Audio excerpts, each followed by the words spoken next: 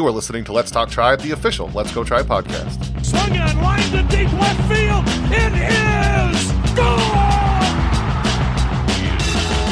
Hit well, deep right. Batista's going to wave goodbye. Start the fireworks show. This is Let's Talk Tribe, the official Let's Go Tribe podcast, episode 130. I'm your host, Matt Lyons, and on this week's episode, we'll get some meatballs for you, talk about some interesting things that happened to the Indians this week. Jose Ramirez is on the 10-day injured list with a broken hamate bone. We'll talk about that and what's next for the Indians. Trevor Bauer had some comments on Cleveland, or more specifically, managers and coaches in Cleveland and the information he received from them. We'll talk about that. And we'll review Fan Pulse, the poll that SB Nation sent out last week, and look ahead to maybe what will be coming for that later on about confidence in Indians, from the Indians fans, and approval of Terry Francona and all that stuff. Before we get into all that, I want to thank everybody listening, wherever you're from, iTunes, Spotify, wherever you are. Wherever you listen, give us a review, leave a comment. Just let us know you're listening, and helps people find us. So joining me for all that and more is none other than Mr. Merritt Rolfing. Merritt, how you doing? Pretty good. God damn it, Merritt, we talked about this. You gotta... Okay. Doing good. You're wide awake, I know you got... I know, I'm feeling perky. We're both doing great. That's the word, we're feeling chipper and good, and... Neither of us are starting to be sick or tired, or we're just good all day and from nothing a day happened. of toil. No, none of this happened. You just conveniently were able to miss the worst game of the year, one of the worst games of the year, to help your brother move, whatever. Or it's almost fine. one of the best ones when you think about it. It was really close to going either way, quite frankly. A real winner of a game, theoretically. Is it but worse? In fact, it was a toilet game, but yeah. The worst one, obviously, was the Mets one, right? Like, I say the Mets one, there was like two of them where it could be. The Mets series was probably the worst series of the season, and I include that in even with the whatever the hell happened up in Baltimore, just because they got outplayed at every step of the way. I mean, the Baltimore thing was confusing. It just felt like flukes, but this day felt like... You're like, what the hell is going on here? Like, they're just losing 19-0. This team is... It was baffling. Whereas the Mets thing, they just got their butts whooped. They came in and were smushed to death the entire series. It was gut wrenching, I suppose. And I didn't include it in the rundown because I forgot all about it until you mentioned the Mets. But the Indians on Twitter, they were trying to be. I don't think they meant an insult by calling the Mets a fringe playoff team, because quite frankly, that's what they are. But when you're all hopped up on victory and gas station pills and everything's going to look defensive and you're going to go after everything. So Mets fans jumped on that. Noah Syndergaard jumped on that, and I thought that was hilarious. So well, I mean, yeah, exactly. They're a playoff caliber team. I think have been the smarter way to phrase that. You can even just say great team. You're lying, but you're over complimenting lying is the direction you got to go if you're going to say anything. I mean, there's several players that are on the Mets that I'd prefer the Indians have over current Indians players. So I don't know. I mean, I think the Mets are somewhere short of great, but they're a very good team. They're a very good team, I guess. Yeah, that's all you're going to say. Them. Yeah. It was a weird tweet anyway. Their whole that's something you think a manager would say, not the social media account. And then I don't know. They must be having a rough time. I can't imagine all the crap they've seen over the past 48 hours with that series. So it happens. You know what else happens, Merritt? Meatballs happen. That's what happens. So first up, mine is I like this one. Franmil Reyes is a god now. He started slow with the Indians. He didn't look comfortable. He was swinging at absolutely everything. Didn't hit a home run for quite a while, I don't think. But now he's 5 for 19 since Saturday, and he's 8 for 15 since his Indians debut. So he's 5 for 19 since last Sunday. In that time, he has one single. All the rest were extra base hits. That's 3 home runs, including 2 on Sunday. And then since he debuted with the Indians on August 1st, 15 of his hits, he has 15 hits. 8 of them have been extra base hits, which is kind of incredible that over half of his hits are extra base. I figure that's what we're going to get from him. He's going to strike out a lot. He's going to have a lot of home runs. He's going to have a lot of doubles. And he absolutely crushes the ball. The 2 on Sunday were 109 mile per hour and 104. So accidental. It's amazing. And it was nice just to see him. He's always looked so, like I said, he looked uncomfortable all this time. And when he hit that, what could have been a goddamn game-winning home run, it was a game-tying home run in the bottom of the 9th, 2 outs, 2 strikes. He just looks so happy coming around, and he's so big. He's just a fun guy. I mean, there's all this stuff when he was with the Padres about why they loved him so much, gets such a personality. So I hope this leads to him being able to use that more and not just pushing all the time, or pressing all the time. So maybe it's a good start. So on Sunday, final score was 9-8. Yes, it wasn't yes, pretty. it was. Yes, that was the one. And you might be unsurprised to know that there were a lot of balls hit very hard on Sunday. The hardest struck ball was a 112.6 mile an hour ball. A ground out by Hunter Dozier in the 8th inning, out of the hand of Nick Whitgren. That was a launch angle of -4 degrees. The second hardest hit ball was 111.4 at 32 degrees by Jorge Soler. Also off Nick Whitgren. That was a home run by Jorge Soler, as I said. All told, there were, 17 different balls hit over 100 miles an hour. And if you wanted to round, you could go with 19, because Oscar Mercado and Humberto Arteaga both struck a ball at 99.6 miles per hour. Now, out of context, 19 balls hit that hard. It sounds like a lot, but is it a lot? I just pulled a random sample of other games from Sunday. In the Tigers-Twins game, Twins hit the ball very hard quite a bit. You had 11 balls hit over 100 miles an hour. And the Angels versus Astros, again, Astros, they love to hit the ball very hard, and the final score of that game was 11-2. You think the ball got hit very hard that game? Six times the ball left the bat at over 100 miles an hour.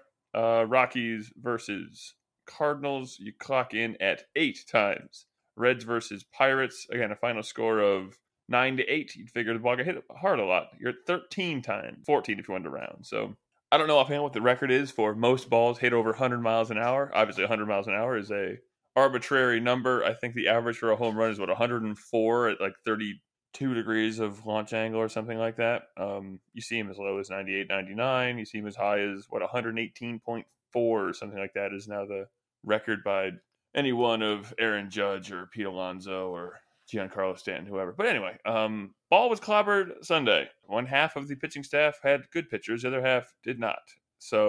But everyone was just kind of being equal opportunity and giving up incredibly hard hit balls. Very interesting stuff, I thought.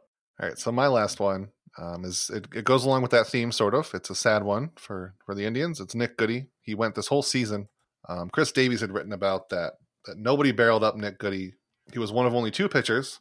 Leave that little nugget in there, and we'll get back to the answer later, who the other one is. One of only 2 pitchers who nobody's hit a barrel off him this season, which is there's a very precise, I forgot what it was, I had it, but there's a range of launch angle and exit velocity you have to hit to consider barreled, which means it's over 95 and between 24 and 34 degrees or something like that, somewhere around there. There you go. It's like the optimal way to hit a ball. And then nobody that's done it off Nick Goody. Other of players with at least 50 batted ball events, which just means 50 times where the ball was put in play and hit off a bat. So it's really impressive. He went this long without it. He's been through the whole season pretty much. And then Ryan O'Hearn, his first batter he faced when he came in today, 106 miles per hour, 22 degree launch angle, 365 feet. It was barreled. It was hit pretty hard. Whit Merrifield came close on Saturday with 96 mile per hour, so maybe we should have saw it was coming, that Nick Goody's starting to get hit a little bit higher. But even without that, Nick Goody's been super good this season. His velocity's been up. He's been way better than I think anybody anticipated. I don't know if it's going to last. I don't know if this is the start of the end for Nick Goody and a couple other maybe lucky relievers, but to this point, he's been pretty good. And the weird thing about him, I was looking, he had a 28.6% ground ball rate this year. In the last 3 years, it's been some variation of 28. It's like 28.2, 28 point something else. And then, so he is a scarily consistent fly ball pitcher. Oh. Yeah, he's consistent. That's one way to put it.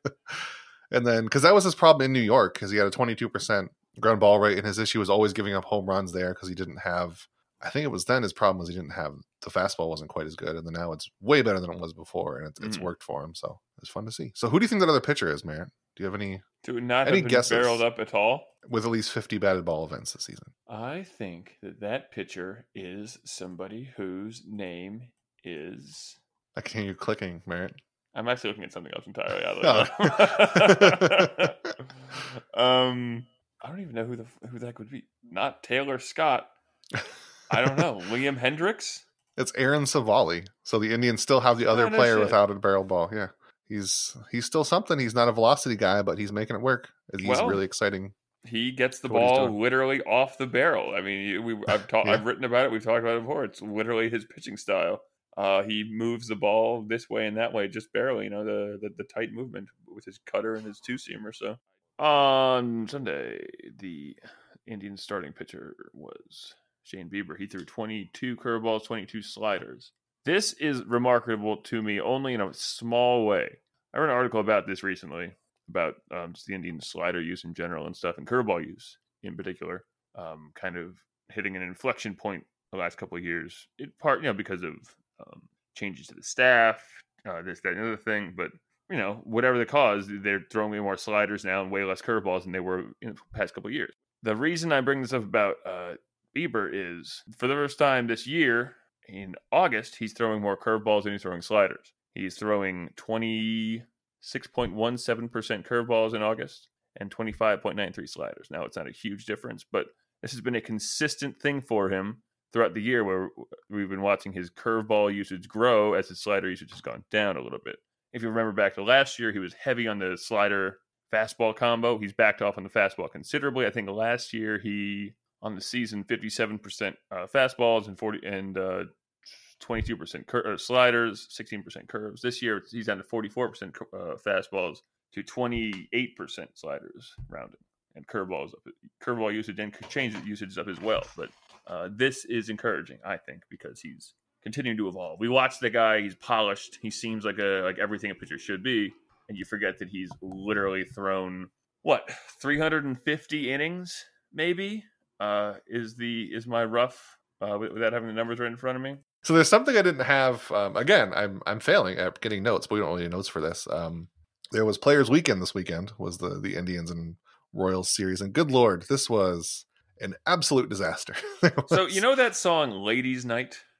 No. It's Ladies' Night and the feelings right. Anyway, they need a song like that. I'm gonna need some more, man. I almost had the recollection. Could you sing a little more? I almost had. It's Ladies' Night and the feelings right.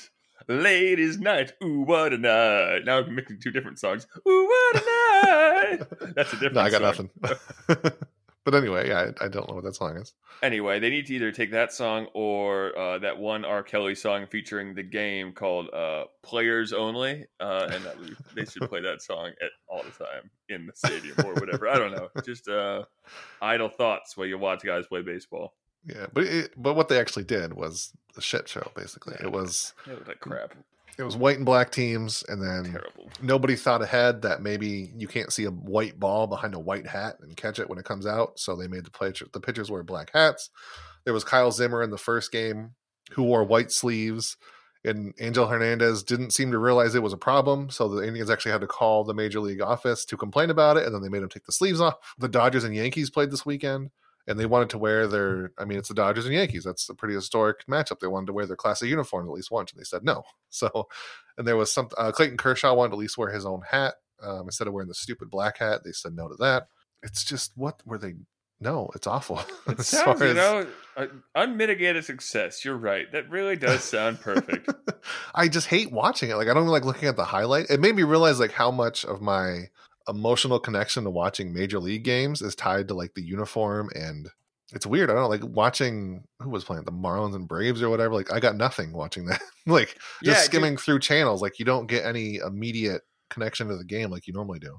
Like you're looking at you scroll through Twitter or whatever. I have all those pitching ninja. Tweets it's just nobody versus nobody. I'm like, who are these people? Like man versus man, sick pitch, great. I don't know, whatever. You are right. It really.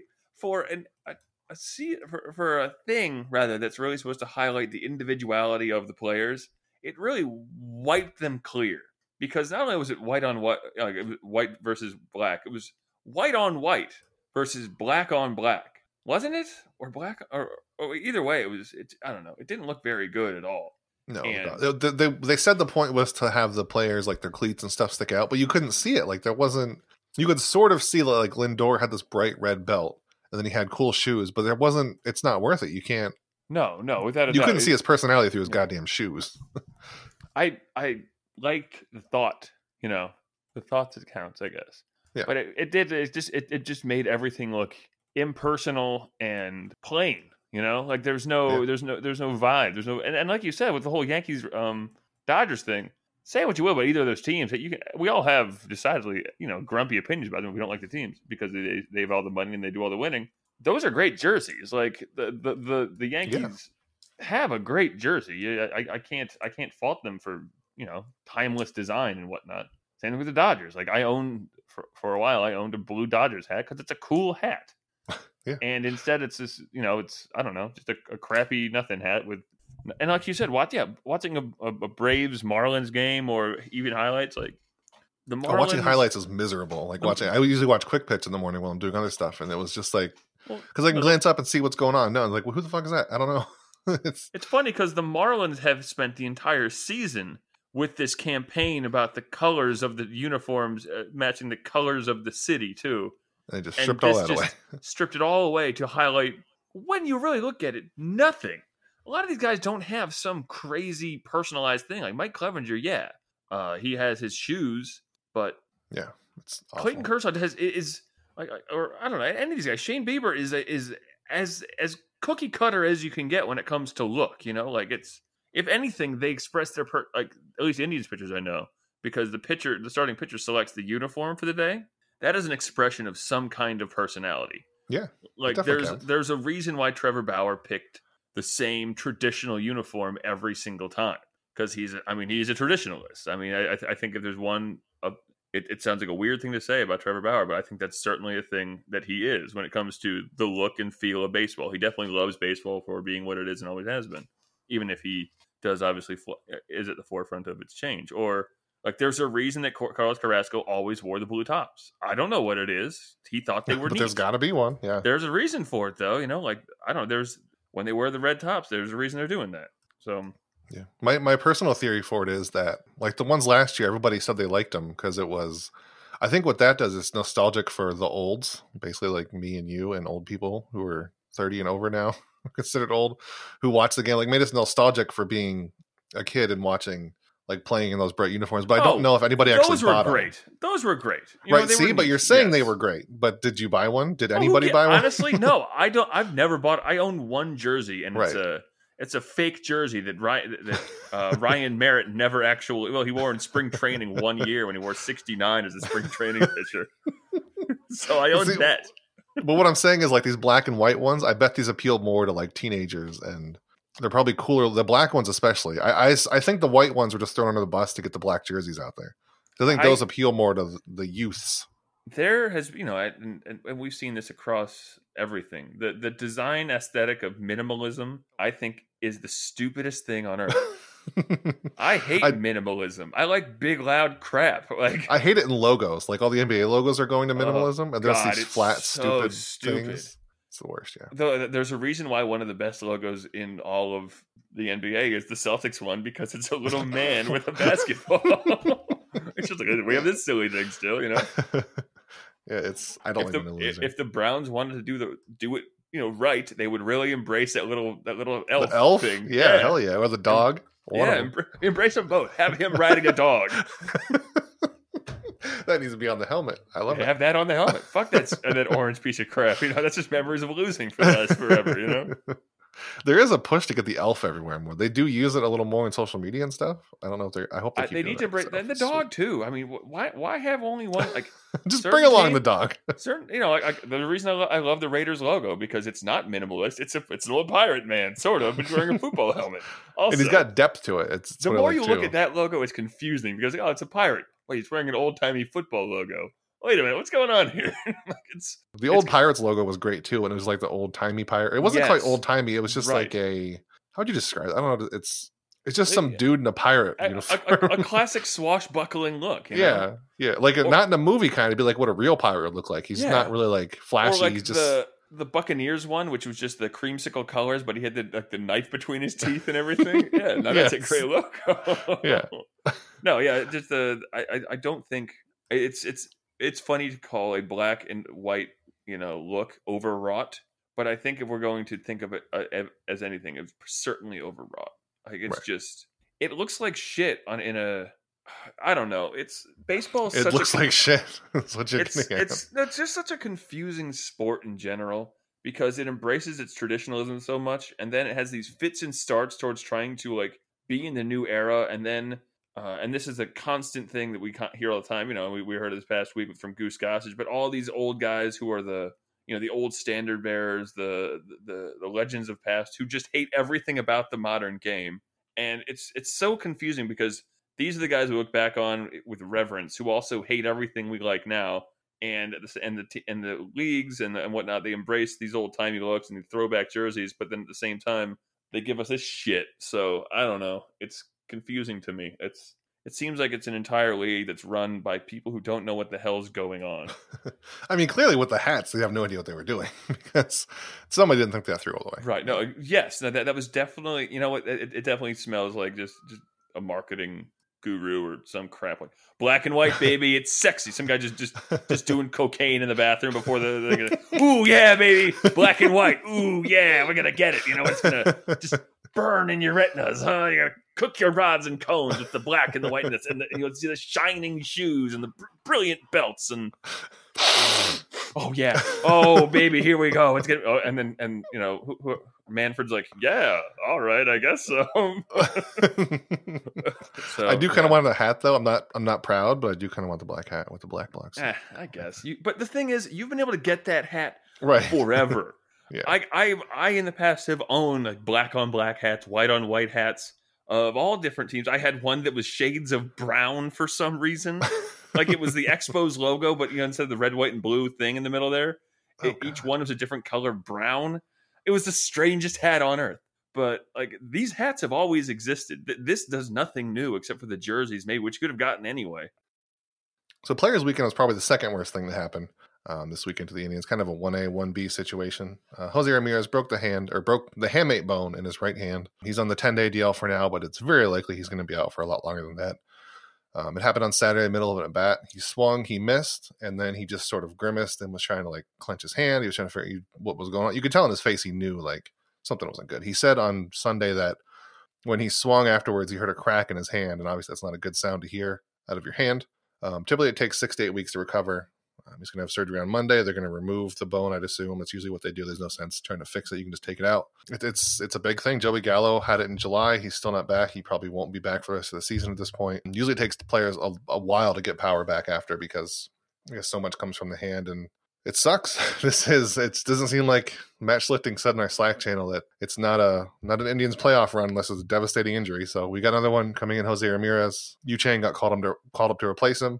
He started third base today. Obviously him and Mike Freeman are probably going to take a lot of the at bats at third base. So I don't know. It sucks. Jose Ramirez is now injured. He was finally getting hot. He started the season terrible, and now he's good, and now he's also gone. So what are your feelings on Jose Ramirez not here? Probably, I would assume the rest of the season it comes back like for the World Series if they make it. It's going to be very close. It is a testament to his incredible talent that he scraped out a 103 OPS plus now, what I assume is for the season after where he was for the first half. Yeah.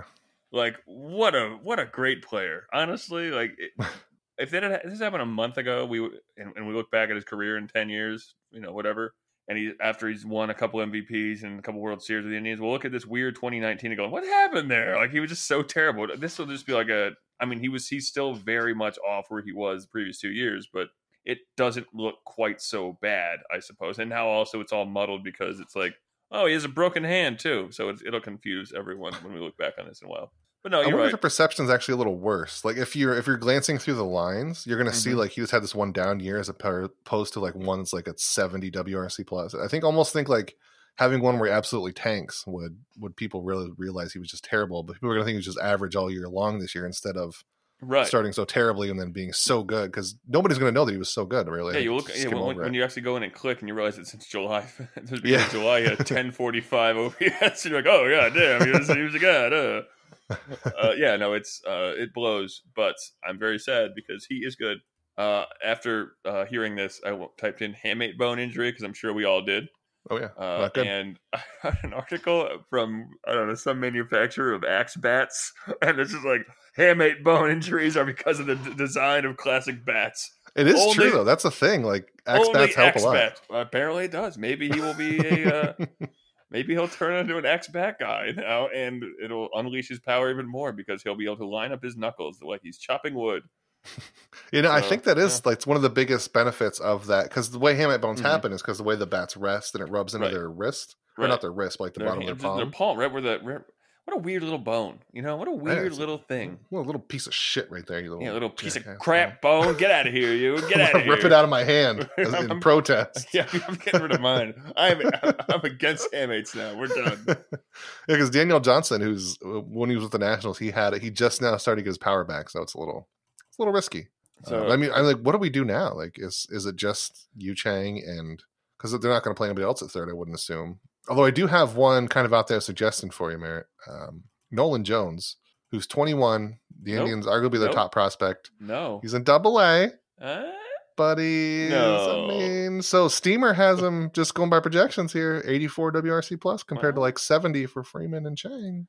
Well, Chang is hitting at a 971 OPS right now. How many at bats, Merritt? Immaterial to this conversation. You used a weird sample size earlier, and I didn't question it. You cannot question this one. This one is fine. Nolan Jones, he's been super good at every level. I mean, if they think this is their year and they think he can come up and be just only below average, I kind of like the idea of calling him Nolan Jones. Well, I mean, if you don't want any part of that. If we're gonna be having just a shitty player at third, you might as well have someone who at least polished defensively. I mean, I think Nolan Jones is a good defensive third baseman. Says who? Oh, is he? No, maybe not. I don't know. Says Nolan Jones' mom, probably.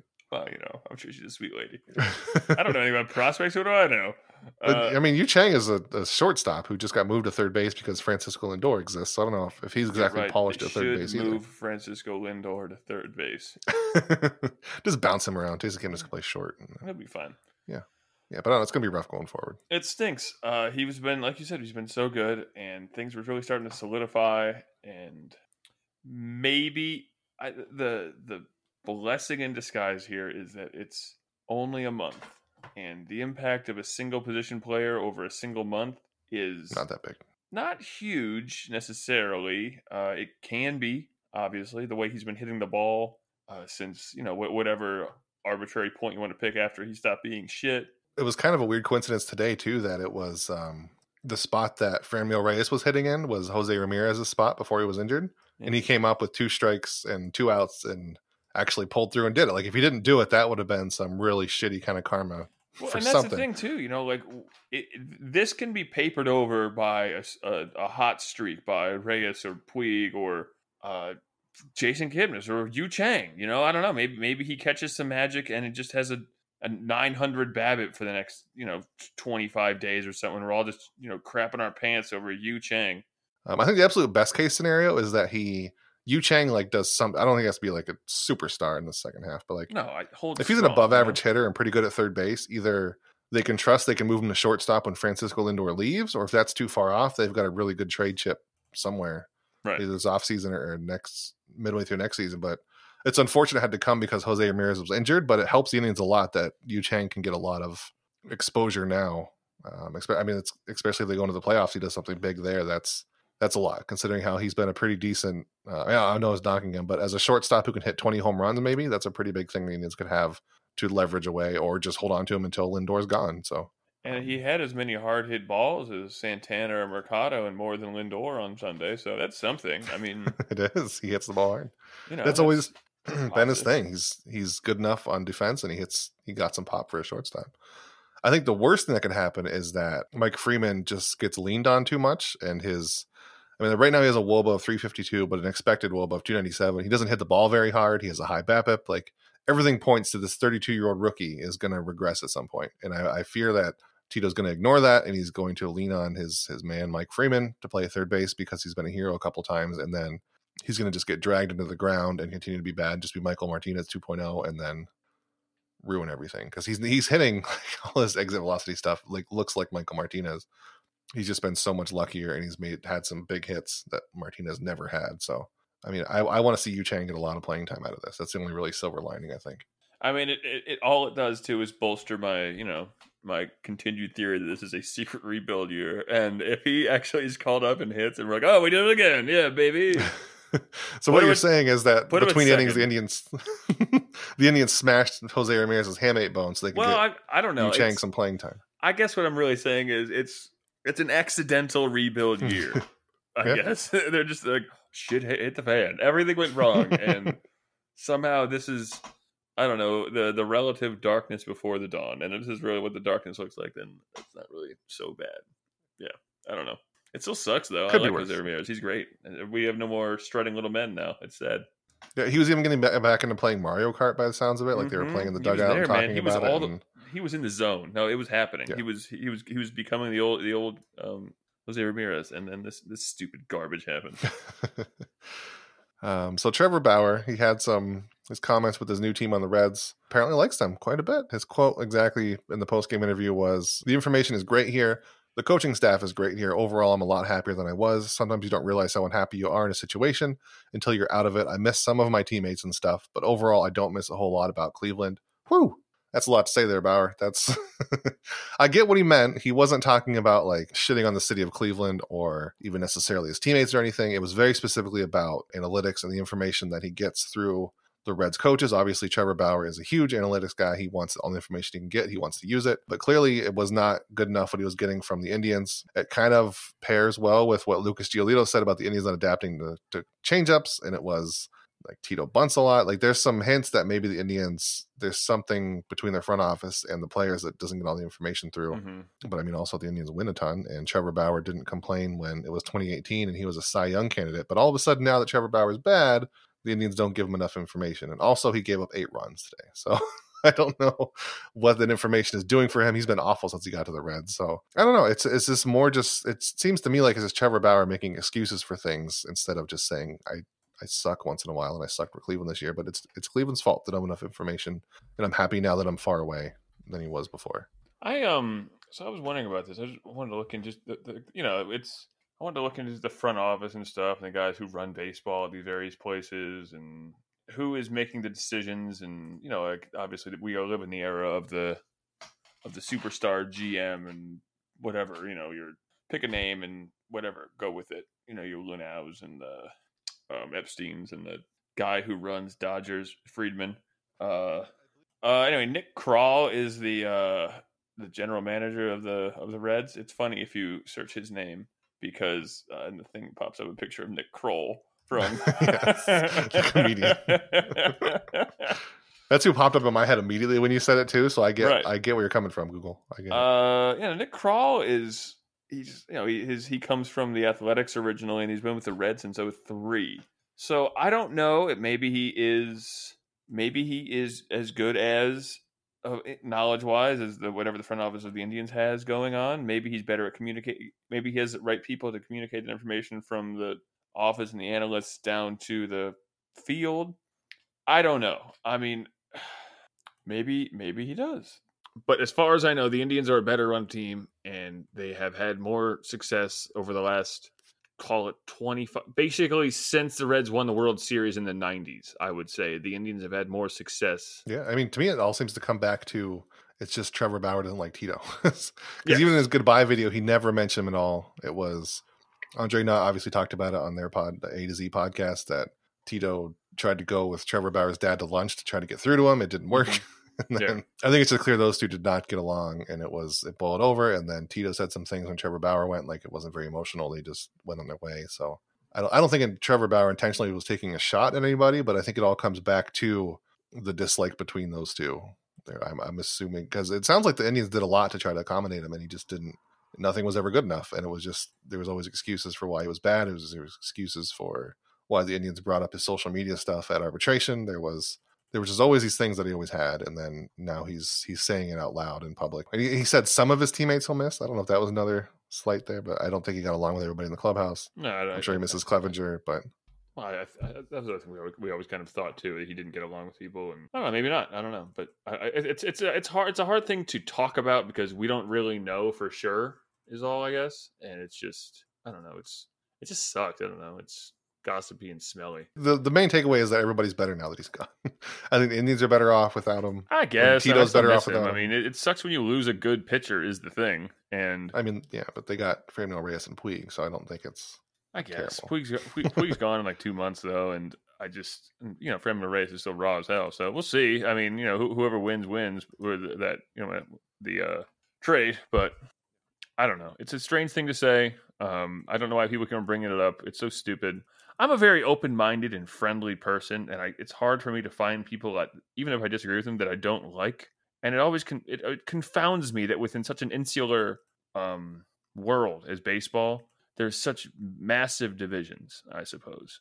All right, so let's finish. We'll finish up by reviewing the fan poll stuff from last week. Obviously, last week. So it was 2 weeks ago. We had our last episode of the podcast, so it's been a little bit. But as always, last week they sent out the poll to get the general feel of Indians fans. And they actually they were going to have me do a specific Indians one for last week, but then we had a storm, a tree fell on a power line. I was out without power for like 5 days. I kind of forgot about it. Then at the last second, I just said it to Tanya, our league manager, I said, we can just do like, well, the Indians win the AL Central. And then, of course, it's not the most unbiased pool in the world because it's only Indians fans.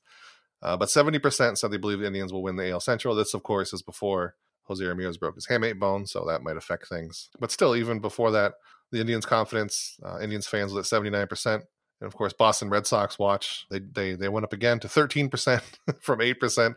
Those fans are still miserable. Manager approval, Terry Francona is still 91%. So it's like the third week in a row. Whoever likes Tito likes him. Whoever doesn't. There's a very thin margin of people that don't. And for what it's worth, I always say that I still approve of what he does.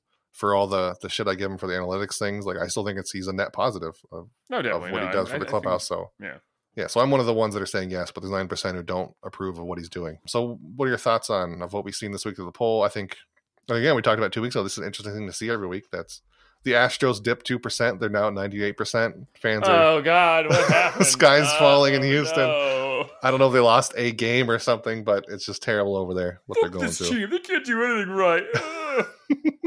Baltimore Orioles are 91%. All right, what are you doing? You love it. It's the Indians dipped a little bit, but I'd assume it's going to go down quite a bit more because of what happened with Jose's hand. I'll be interested to see like what it does, like if people still are confident in the future so that it doesn't dip too much, or they just see Jose Ramirez's hand broke and it just plummets. But I'm with you what you said, that I don't think a position player is going to impact that much. I'd still be pretty confident. It's hard to move.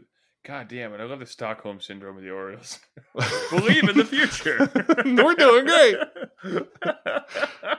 See, I think the problem is they have Gary Thorne, who's just too good at what he does. So they're just so confident. The future will be great. Yeah, Gary. Yeah. Thank you. All my fears are gone now. Poor Phillies fans. They're so sad. Oh, they're way better than they were a week ago, though. This is fun. Yeah, they went from 7 to 25. They're on the way up. They really. That was after Bryce Harper's grand slam. That's why. Everything went so sad in Pittsburgh. I don't know if they stopped voting or what, but they've been 0% for 4 weeks. They've got to. This team. Oh, wait, but yeah, they still like what is their coach? Why can't I think of their manager? Big Red Face. Big Red Face. Big McRedface. He's at 14%. So people are voting. It's not that nobody's voting. 14% approve of what is his name?